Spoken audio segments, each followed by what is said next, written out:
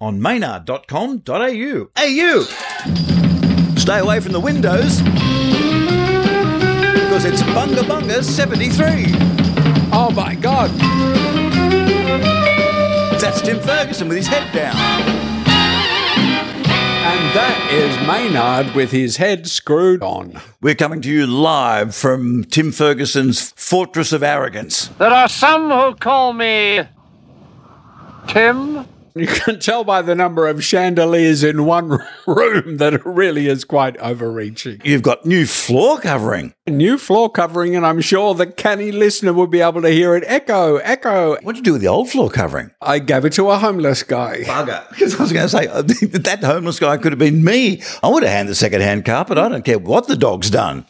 But if you're walking down Parramatta Road and you see a very nice guy who is for 30 metres living on carpet, then you'll be able to know where it came from. Good on him. He's probably wearing your carpet as a sort of a Liberace tribute outfit. I've come up with a new idea for government, in fact, regarding the homeless. There should be a homeless welfare allowance, and there isn't one. Governments never talk about that. They talk about lack of employment, okay, and they talk about health, and they talk about this and that, but they never say you're homeless. Oh, right, well, here's $1,000 a week to help you get by and rent something. They do have rent assistance, but if you're homeless, null and void, really. Let's start pushing people. We should come up with something that governments give homeless people that they don't have, apart from a home, which is just hot cash. On today's Bunga Bunga 73, you'll hear... What are you doing in my house? You'll hear Tim say this. Even if it was a series of fart jokes, it was technically funny. And, of course, we won't be getting away from here without the sound of this. Now.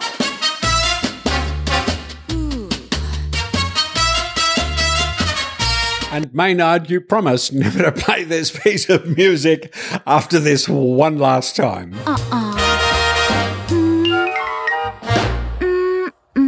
Let's hear it one more time. Don't go, stay, because it's time for Bunga Bunga News. Tim, what's been happening with you? Well, I've been writing a book on how to perform stand-up comedy, how to write stand-up comedy. In fact, it's not really about performance. I mean, anybody can tell you just go out there and just talk and just try to be yourself, whoever the hell that is. But how do you write it? How do you put one word after the other? So I'm writing a book to answer everybody's questions. Strangely, there are not many books in the topic around the world. A couple from America, one from the UK. But this is a whole new way of doing it. Is there such a thing as that? Very rare. But is there someone who is a natural, someone who seems to know how to tell a story to an audience almost without any learning? Well, that's you, Maynard. That would be me, yes. But it's only two stories. There's you and the time the dog pooed. And that's only two stories I've got. Fantastic. I think the thing with telling a funny story is a bit like making a documentary about a topic. You've got to bring your personality to it, as opposed to just sort of saying, well, here it is, and there it is, it's this tall, and it's covered in bats. It's better to say, wow, this is my personality, and I'm blown away, and it's covered in, wait for it, bats. Who's one of the performers you've had your eye on recently on the Australian scene as far as stand-up comedy goes? Anyone new or a classic? I think Anne Edmonds is quite an amazing comedian. Quite extraordinary, very funny. Look her up on the internet. You'll be able to see her special on Stan, Anne Edmonds. Incredibly funny stuff. Nice to be here. I did the lockdown with my partner. Is someone just whooping because I got a boyfriend? Thank you. We've been together for 2 years. After that lockdown, feels like we're about to celebrate our golden jubilee. I never want to see him again.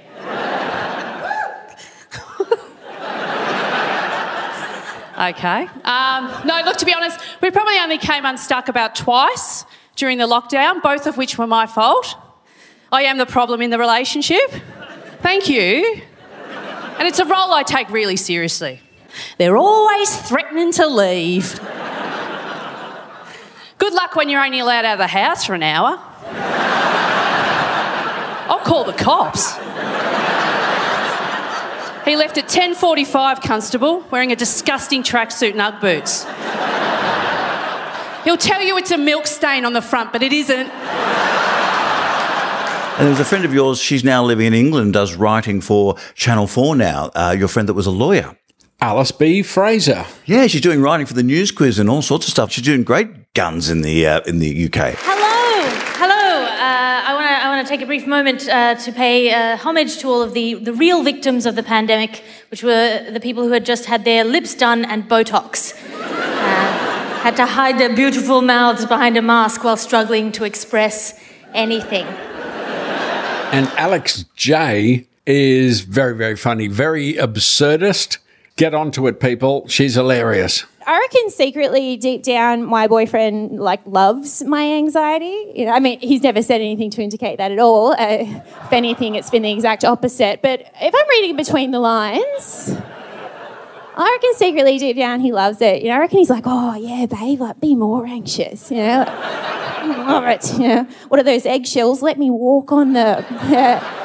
And you've recently been talking about how to write scripts for comedy as well. Let's just say, okay, you've got yourself a really hot stand-up show. How do you convert that into a script for television without just standing in front of the camera and doing your stand-up show? That's not as easy as one would think. No, because you've got to make yourself a funny character. And sometimes, you know, a stand-up comedian isn't the one who's the one to laugh at. If you look at, you know, say a Ricky Gervais live show, he doesn't think Ricky Gervais is funny at all. He thinks what he's talking about is funny. He can't see what we can see, which is a portly Englishman who has an opinion. The great thing about Ricky Gervais' hosting of shows is he comes at it from the perspective, this is what people are saying at home. It works because it connects with the audience.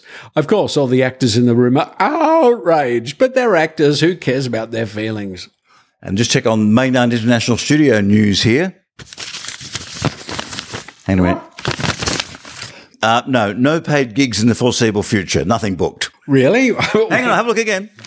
No. Why are you wearing all that paper on your body? I wanted to ask you before. As a sound effect. Sure, it doesn't look great, but it sounds great. Look, I'll just stroke my thigh. That's good. Now, let's open the Crank Mail, Tim, where you get to write to us at our website, at our Facebook page. It's Crank Mail. Crank Mail, Crank Mail, Crank Mail. Jim, what's that pissing noise there? I'm sorry. That was just me just pissing. After 73 episodes, if you can't let one rip, when can you? Hey, exactly. Better out than out. And someone who has put it out there, Sky Boots, she's sent in this bit of crank mail. Is there such a thing as somebody with absolutely no sense of humour? That's a very good question. Very philosophical. Medically, yes. There are mental conditions where people either don't recognise humour, but figuratively, absolutely, there are people without a sense of humour. I wrote a character once called Mayflower, a TV executive, who says at a meeting, my mind is completely open about a specific range of things. I think there are some people who find entire topics not funny, and that's a real problem because there is no topic that you can't laugh at, if only because you're laughing at the perpetrator. Is it possible that maybe they have a sense of humour, it's just different from everyone else's, and it could that still be described as a sense of humour? Well, yeah. If you look at a performer like Paul Livingston, whose sense of humour is kind of above and beyond anybody's understanding until we hear it, everybody's got a sense of humour like a thumbprint. But there are some people who do struggle to actually spontaneously laugh because their heads are up their asses.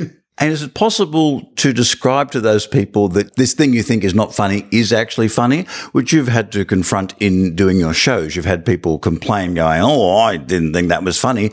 It's hard to say, well, yes, it is, isn't it? Yes, I read a comedy review once in Melbourne, can you believe it, where the person said the show wasn't funny despite the fact the audience guffawed like hyenas. It's like, well, then it's not funny to you, you gormless pillock. To somebody else, even if it was a series of fart jokes, it was technically funny because someone laughed at it. crank mail. Next one's from Jessica, and she wants to know, if one synchronised swimmer drowns, do the others drown too? Another existential issue.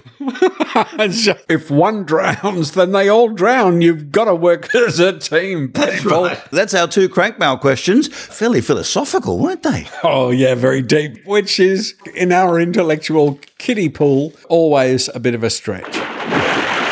And what we are stretching right now is Maynard's bug out bag. That's where I have a bag that at a moment's notice I grab it and leap out the window in case of an emergency and go hide in the garage. But what do I have in that bag this week? Tim does his voiceover. What's in Maynard's bug out bag? You sure that wasn't the dog doing the voiceover? Well, it felt like it. What I've got this time, it's a DVD in a wonderfully lime green fluoro Harry candy bag. Look at that. It's Gumby, 5 volumes of Gumby episodes from the 80s. What do you reckon, Tim? This is the best picnic I've ever had, Gumby. Yeah, this is good food, too. Now, let's go exploring, okay? Oh, I like to explore. Yeah, but explorers sometimes get in trouble. Let's be more positive, or we'll miss out on a lot of fun. I think that's fantastic. The help of his friends Pokey, Prickly and Goo. You reckon they're just taking the piss here and they're just making some things up? Oh, his great friend... Well, if you have to write the blurb on the back of a DVD and you've never seen the show, you'll say anything. This does give me a chance to play a track off a very rare CD I've got, which is the Gumby album. A whole bunch of people doing tributes to Gumby. Here's a bit of Jonathan Richman. Well, sometimes I'll see something kind of kooky and wonder why it's affecting me spooky. Silent or strange or I don't understand it. Weird or weird like it's from some planet. Reminding me of something that I've already known. Aha, this is kind of like a Gumby episode. One day as I went walking by the Erie Cyclotron, I saw the workers working with their uniforms on. Oh, so silent, standing around like they're statues, not one sound. They truck like a Tonka toy there in the road, just like something from a Gumby episode. And I like Gumby. He likes Gumby. Yeah, I like Gumby episodes, especially certain episodes. And I still remember the spooky parts. He still remembers one. It's hard to put down Gumby. Gumby, such a great character, so many layers, so many layers. That's what's in my bug out bag, overflowing with Gumby DVDs. It's time to be serious, real adult stuff now. A historical hypothetical, where we put Tim Ferguson into a place in history and ask him, so, what would you have done, smartass? Are you ready, Tim? Not at all, Maynard, not at all. The year, 1766. That I knew 1766 would come back. The place, Nottingham, England. The home of some of the worst nightclubs in the known universe.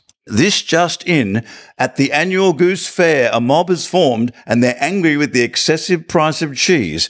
The group, mostly women and children, they seized the cheeses and began wheeling or carrying them away. The mayor attempts to restore order, but unfortunately he was knocked down by someone rolling a cheese.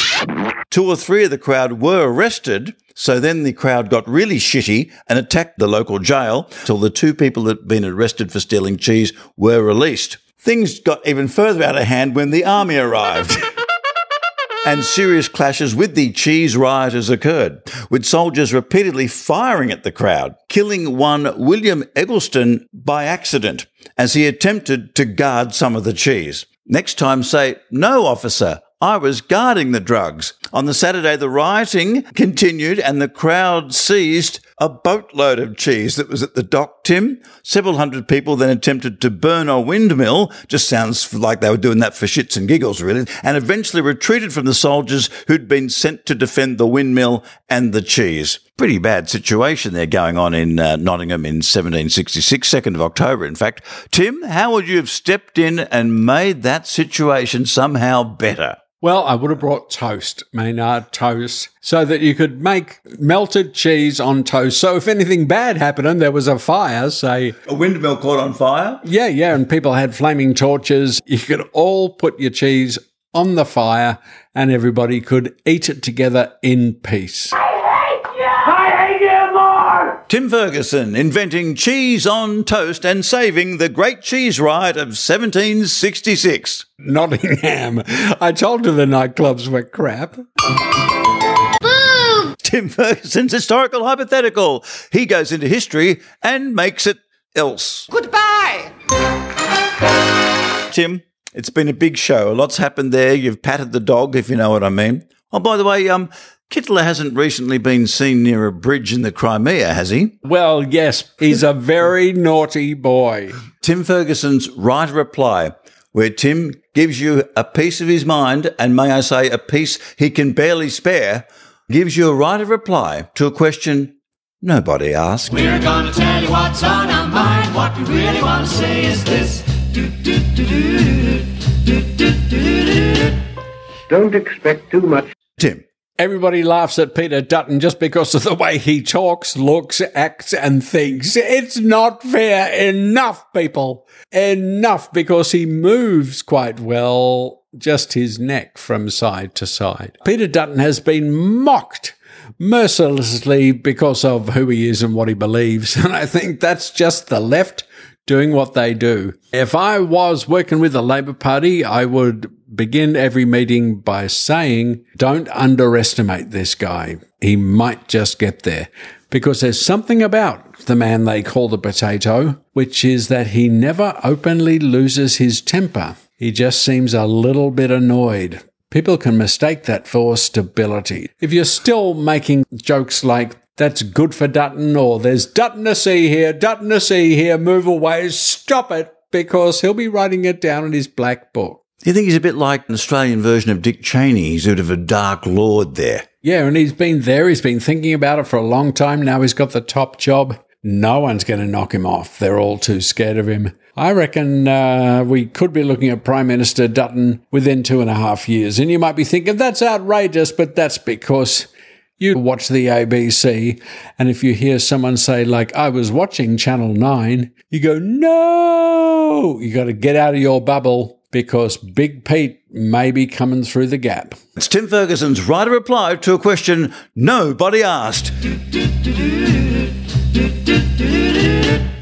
Don't expect too much. Tim, 73 shows like this. I think we've talked about Peter Dutton on every single one. There are so many Dutton jokes. We'll be back for Bunga Bunga 74. You can contact Tim at cheekymonkeykomedy.com or Real Tim Ferguson on Twitter. Drop into the Bunga Bunga Facebook page if you want to give us some crank mail. We might get back to you, hopefully. Let's dance out of here as we always do, and let's have some fun, Tim.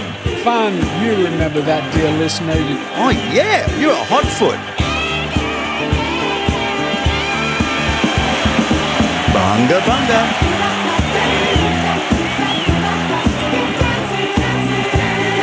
Bunga Bunga. Keep moving, baby.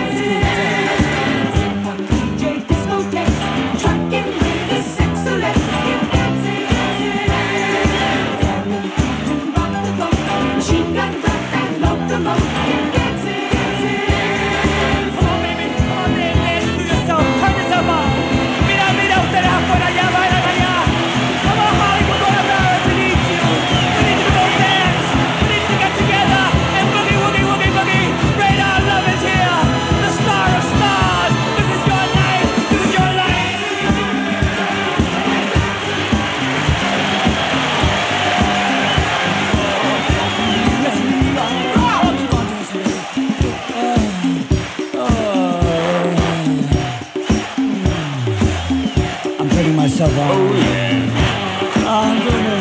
Oye, mira, mira, mira. No matter how pretty you are, nobody cares how you wear your hair, darling. Just keep doing it. Yeah. Come on, do it, baby.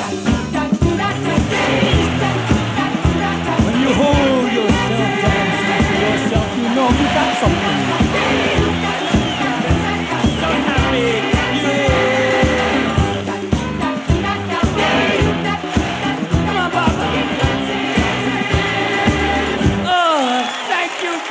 much. I love you. The Sexorettes, I love you. My chiffon is wet, darling. My chiffon is wet. My chiffon is wet. I am tired. I can't. I am exhausted from all this. I'm overwhelmed, my God. Okay, but you have to help me. You have to get up here and dance. You have to get up. Come on. Come on, help me. Help me. Come on, dance. Are you happy? Okay, come on, dance. Please help me. Okay, girl, come on. Here we go. Come on.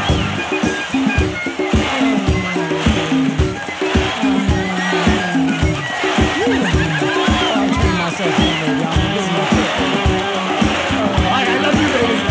Come on, Tiger. Oh, girl.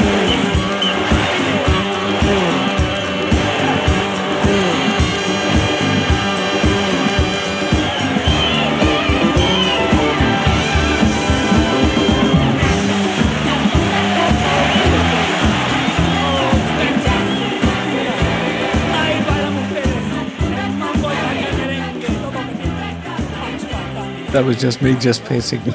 On maynard.com.au.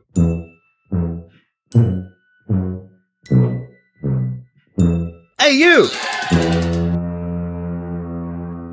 Bryson and Hume. Everything digital.